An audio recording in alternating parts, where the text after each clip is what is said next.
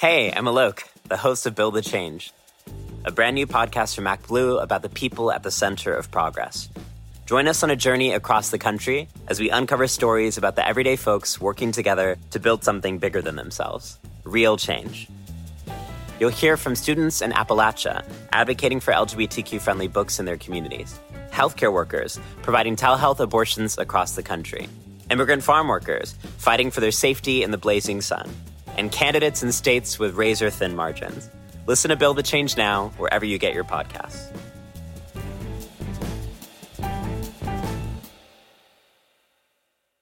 Burrow's furniture is built for the way you live. From ensuring easy assembly and disassembly to honoring highly requested new colors for their award-winning seating, they always have their customers in mind. Their modular seating is made out of durable materials to last and grow with you. And with Burrow, you always get fast, free shipping. Get up to 60% off during Burrow's Memorial Day sale at burrow.com/ACAST. That's burrow.com/ACAST. burrow.com/ACAST.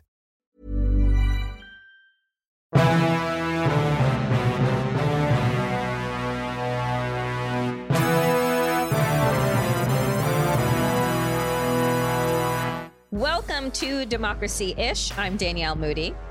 And I'm Wajahat Ali. And Waj, you know, it's never a slow cycle. Welcome back. We missed you while you've been on the road interviewing famous people from everywhere, from, Redman to Deepak Chopra to Priyanka Chopra. You've been doing the most at South by Southwest. So I'll let you tell folks I want to know your coolest moment in hosting the studio at South by Southwest. But you come back and you bring a hell of a news cycle with you. It's all because of me. Yes. I like an idiot. I thought I was 21 years old. So I'm like, let me do 60 plus interviews in 9 days at South by Southwest. And then right when I finish, let me fly 16 hours to Qatar to do an event and stay there only a day and then come back. And oh yeah, Ramadan starts tonight. And then I woke up today and I'm like, why am I so tired? Why does my body hurt? And my wife's like, you're an idiot. You just got back from Qatar. I'm like, oh yeah. So it was really cool. I hosted South by Southwest Studio. It was the second year. I'm always surprised when anyone invites me because you and me, Danielle, as you know, we're I think they call us uppity, opinionated people of color. And we our misfortune is that we're actually, our batting average is very good and we seem to be right about a lot, which is terrible for our industry. Yes. Because you have to be aggressively wrong about everything. And white. Yes. Yeah, and white and Republican or Republican adjacent. And so I come back and Donald Trump warns about getting arrested. Still not arrested, folks. And This conveniently posts on Truth Social nonsense. And this is where we're at, which it's like dark humor, but I shouldn't laugh, but I have to from crying. In his post, Danielle, he is openly anti-Semitic and anti-Black. No one picks up on it because the media has normalized it. Ron DeSantis, who you and I have described as a wet noodle, I have said that MAGA does not belong to him. Media and Republican billionaires have tried their best to make him be the second coming. Guess what? Trump is still king of MAGA. And we're still waiting for the DA to move on Trump. They have no problem moving on poor Black and brown folks. They have no problem moving on the Central Park Five. But with Trump, even though this mother effer openly admits to committing crimes and we have him on tape, we don't know. And then we got Van Jones. All right, before I finish my rant, Van Jones, what happened, Danielle? What happened to Van Jones? I know that I'm supposed to have a tab on all Black people in media. Yes, as a representative of all Black folks. I honestly... I told this story once on my other pod, Woke AF, which is that I used to, 20 some odd years ago, adore Van Jones. Van Jones spoke at my first ever event that I put together on Capitol Hill when I was working for Congresswoman Yvette Clarke. He was leading up his organization, Green for All. Yeah, great organization. He was a prominent voice in the environmental justice movement. And I just thought he was amazing. And he came to Capitol Hill and spoke on my panel. And throughout the years, I had watched Van Jones, the Van Jones activist person for equity and justice, morph into someone that has become unrecognizable. And so I don't know. I guess the answer would be money. Did money happen to him? Did fame happen to him? Did the ego overtake the body? And you forget your roots, which is why it's so important to stay grounded? I have no idea. Even 7 years ago, not even 20 years ago, 7 years ago. And the reason why I mentioned Van Jones, for those who aren't following, he was trending. He always trends for all the wrong reasons. Yes. As I was talking about, like, this Trump and this potential indictment that never seems to happen, he got on CNN and was kind of like telling the DA to back off. And we're like, what? Why? Yeah. Unclear. I don't know if it is back off because I'm worried about you, Alvin Bragg, as a black man in the crosshairs of this white supremacist fascist party. That's what I would love to think that it is, right?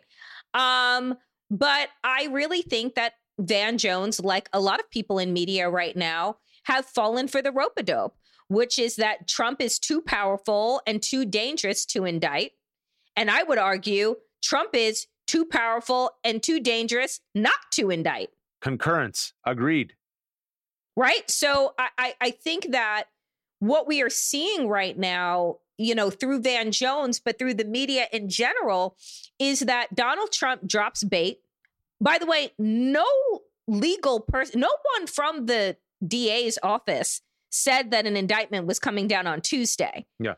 Molly Jung Fast, who is host of Fast Politics on iHeart, she tweeted and said something so sickening, which is that since Donald Trump made that Truth Social post on his broke-ass Twitter, ask me how much money he has raised, Wash. I know. Ask me how much money has he raised. How much money has Donald Trump raised, who, by the way, has not been arrested or indicted yet? $1.5 million and counting. Yep. It's a great grift. $1.5 million and counting. So what has the media helped him do?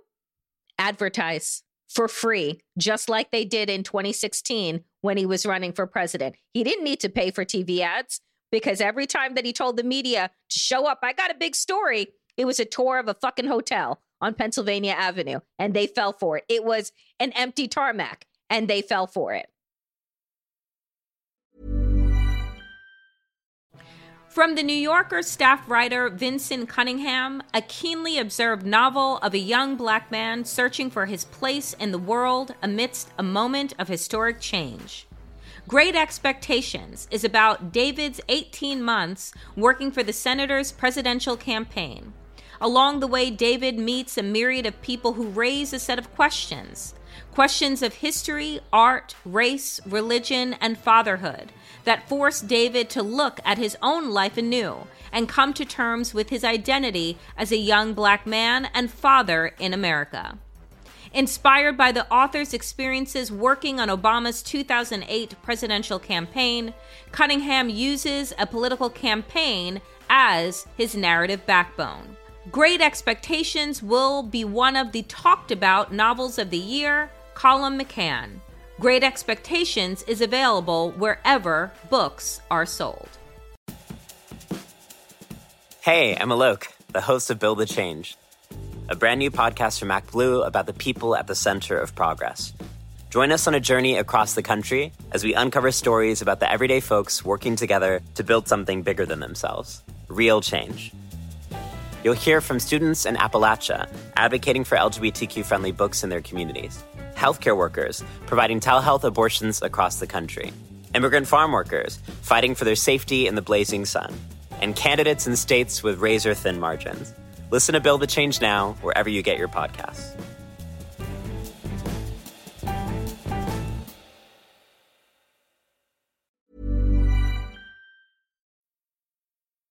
And also, today, it was reported that he wants to be arrested. He wants to be perp-walked. He wants to be in handcuffs because he says, quote, "I'll be a martyr," allegedly. And he knows that for his base, if he gets martyred, what are they going to do? They're going to rally behind him and they're going to give him more money. But then again, the rhetoric of last week, and I was following it from South by, was the following. And I can't believe reporters and journalists who should know better actually framed it this way. Hey, if he gets indicted or arrested, his base is going to get really upset, which to me translates as the following.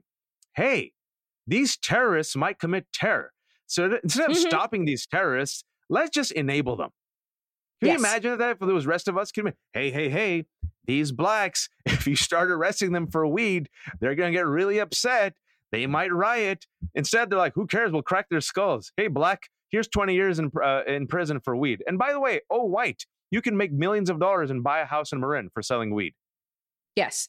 It's what I find most, I mean, there's just so many layers, right? Which is what you have brought up. There's so many layers of bullshit. And one of the things, I want to share this with folks, which is another wonderful person, host of Muckrakers, another podcast, Jared Yates. He a former guest of the show. Yes, a former guest of the show. He tweeted, and Joy Reid reposted a series of his tweets, and he said this, and I just want to Jared Yates Sexton, and I just want to read it real quick. He tweeted, "If Trump is actually indicted, there's going to be a lot of focus on the unprecedented nature of what is happening to a former president. That comes from reverence for an office. The real story is how this person has been protected by power structures for so long. Indicting Trump would be an act of political courage. For too long, those who should have acted have been hamstrung by power systems and their own inability or unwillingness to act. That has brought us here to a point where doing the right thing is increasingly dangerous." He goes on to say this, "The cardinal sin of America from the beginning has been an intentional disparity in power and the reach of law, creating a separate reality for white wealthy men. We live in the consequences of that sin and still suffer to this very day because of it." Mic drop. Amen. Amen. I mean, what I've said, and this was my tweet last week when this was happening, is who gives a shit if his base is pissed off? Why aren't people asking about the majority? What will it say to the majority who actually still believe in America and this myth that, there is apparently an equal standard and no one's above the law, that this guy can openly commit crimes and he won't even get indicted?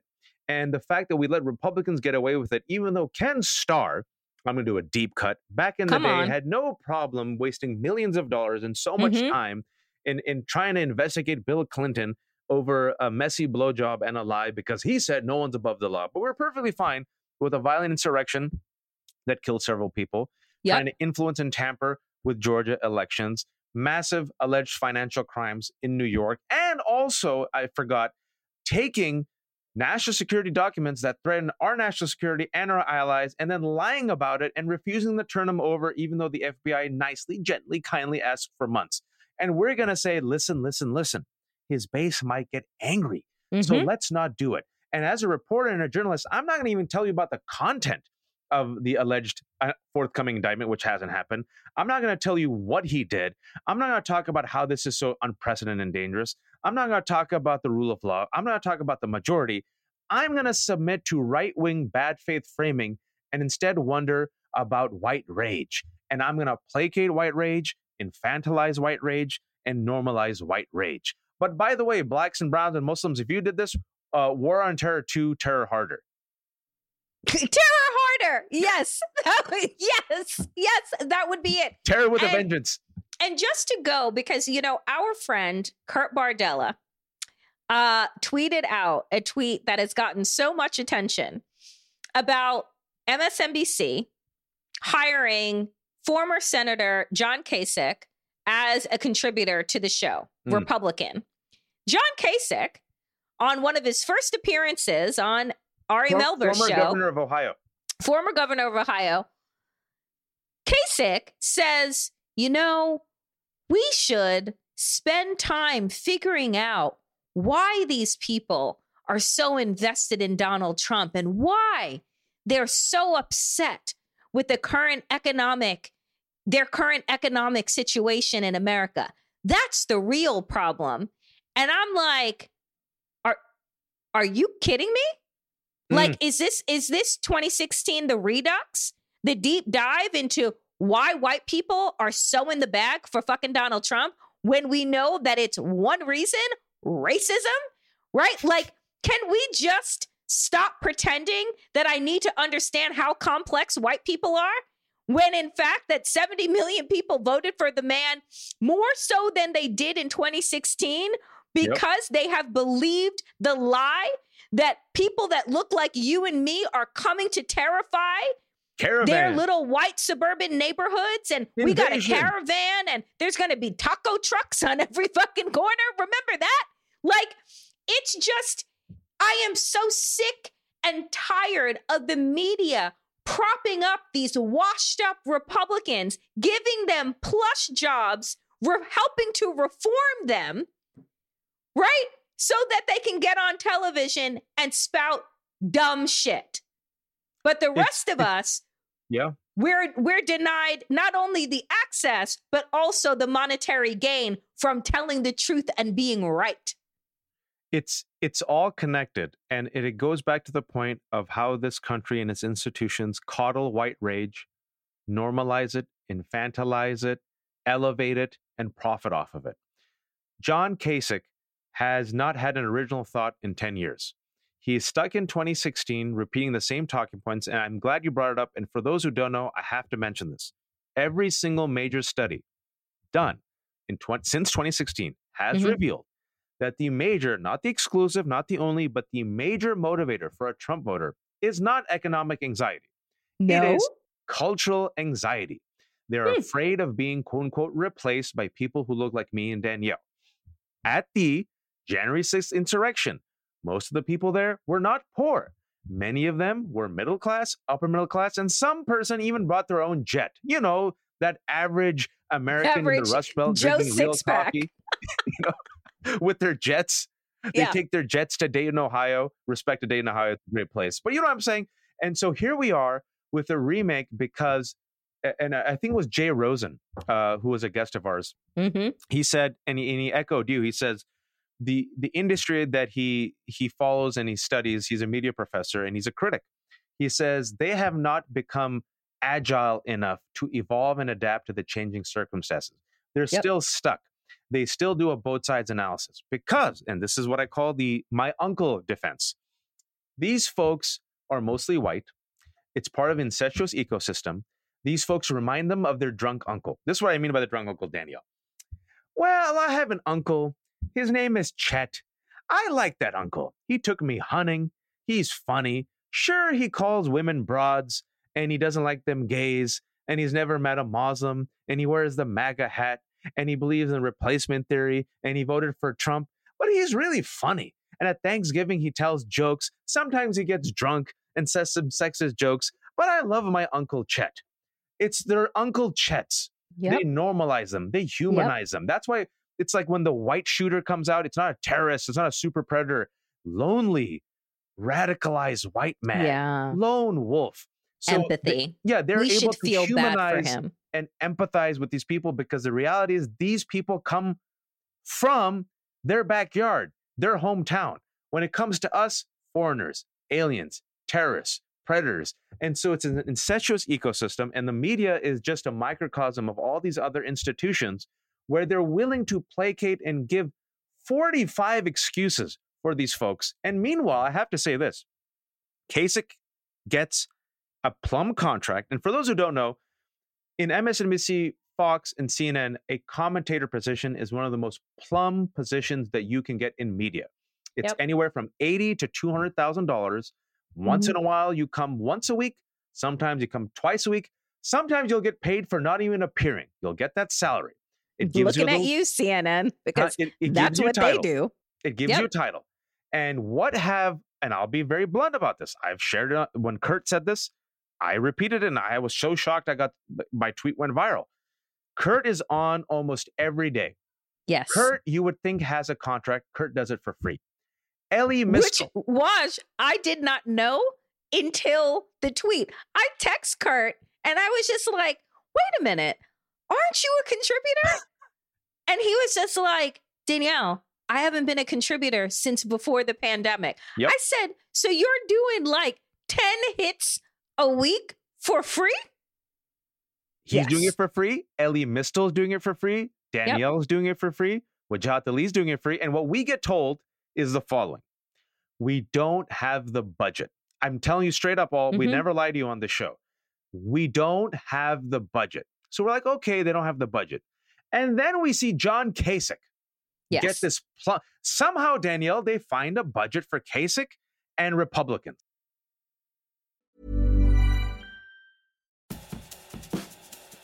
Hey, I'm Alok, the host of Build the Change, a brand new podcast from MacBlue about the people at the center of progress. Join us on a journey across the country as we uncover stories about the everyday folks working together to build something bigger than themselves. Real change. You'll hear from students in Appalachia advocating for LGBTQ-friendly books in their communities, healthcare workers providing telehealth abortions across the country, immigrant farm workers fighting for their safety in the blazing sun, and candidates in states with razor-thin margins. Listen to Build the Change now, wherever you get your podcasts.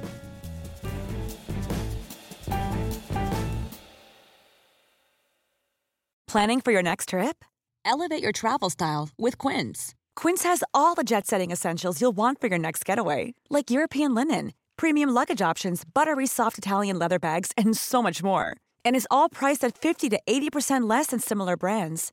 Plus, Quince only works with factories that use safe and ethical manufacturing practices. Pack your bags with high-quality essentials you'll be wearing for vacations to come with Quince. Go to quince.com/pack for free shipping and 365-day returns. Yeah. And you know, just I will just share my piece on the part. I stopped many years ago pursuing a MSNBC contract, probably right around the Trump era. So probably like 2016. So about 7-8 years ago. And the reason was, for me, and this is different from other folks, I did not want my voice and my social media controlled and policed by cable news. I say what the fuck I want to say. You don't get to own me because you could never pay me enough, right, to be able to control what I say and how I say it. And, you know, so I am a person who, and I have said this to many people before, that even if somebody were to knock on my door from MSNBC and say, hey, do you want a contract? The answer would be no, because it is, in a lot of ways, unless you're looking to land a show on their network, it is golden handcuffs. Yeah. And I'm not interested, for me, in golden handcuffs. My podcasts are all independent. I can say and do what I want.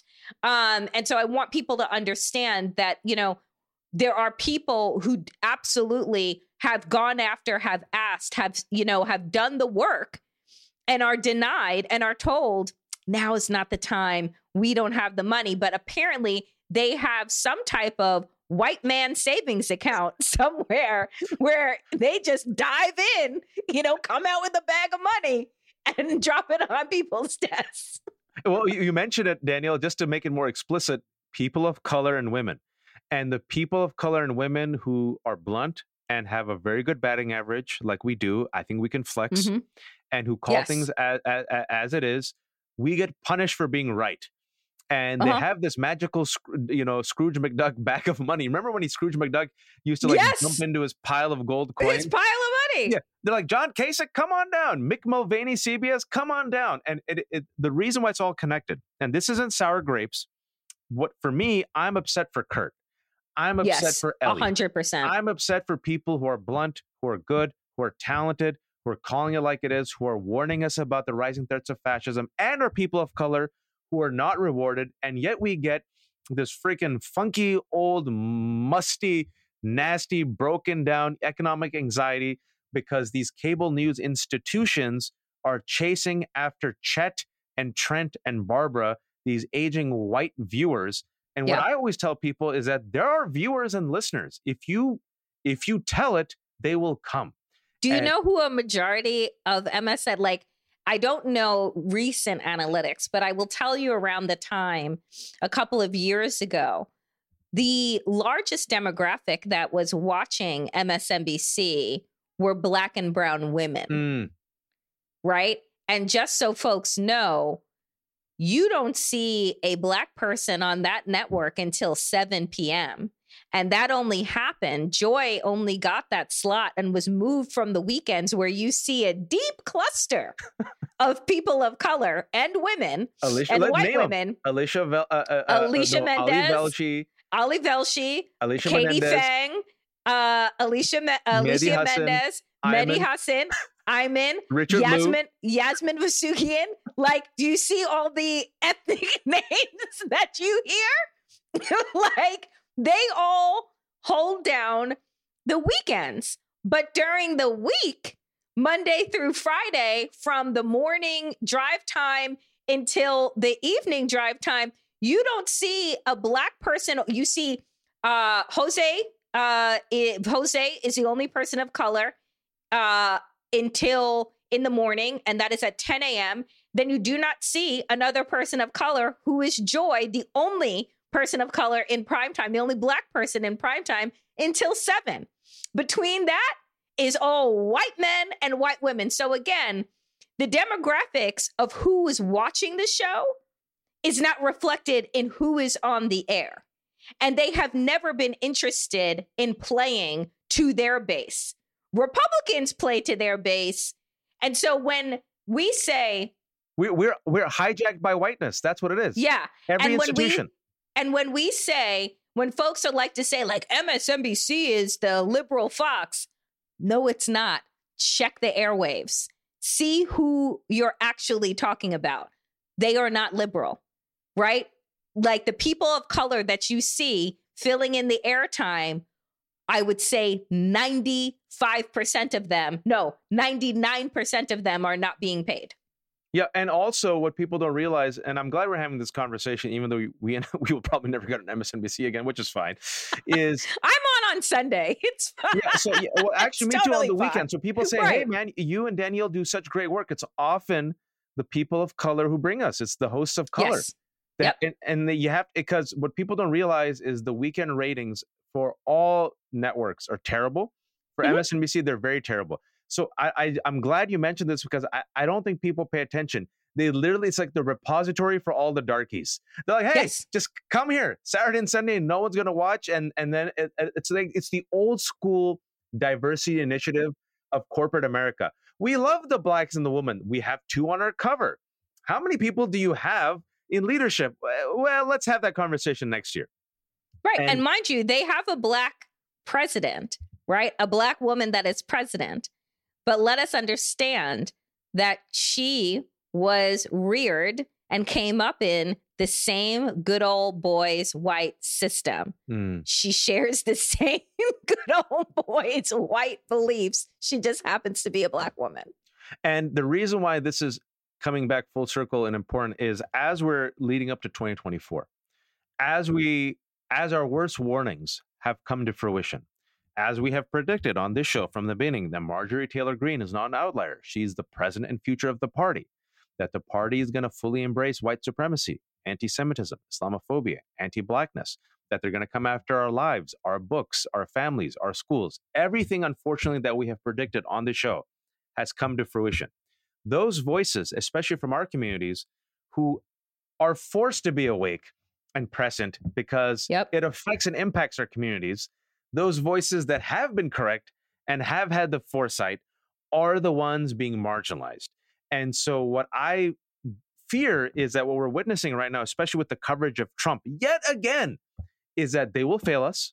These institutions will bend the knee to fascism and right-wing conservatives and angry white folks, and it will be left to us to be correct and be called crazy. And then 20 years from now, just like we're witnessing the 20-year anniversary of Iraq, all of us who called it, for those of you who are too young, we were called crazy, and yet we were right. And every single person that was wrong, check the list, has failed up in life. That's going to be the repeat, but it doesn't mean you stay silent. We still have to be on the right side of history.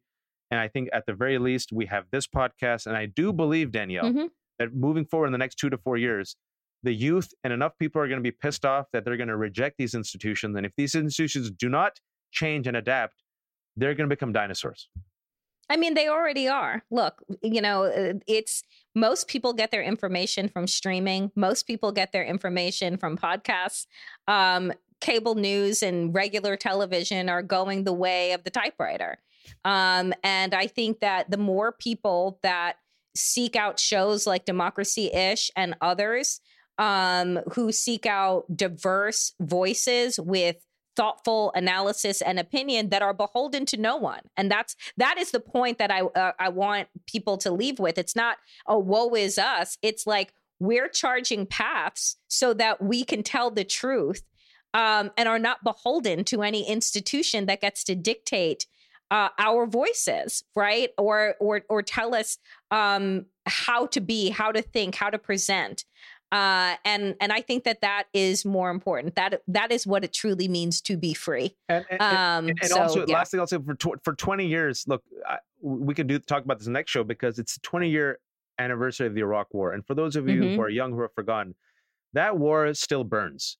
That war has fundamentally changed our military-industrial complex. It helped normalize Islamophobia. Spencer Ackerman wrote about it and said there would be no Trump without the war on terror. And the individuals within these ecosystems and institutions all championed it. The rest of us were on the right side of history. We were called crazy, radical, un-American, and it was for our love of America that we tried to warn this country about the path it was on.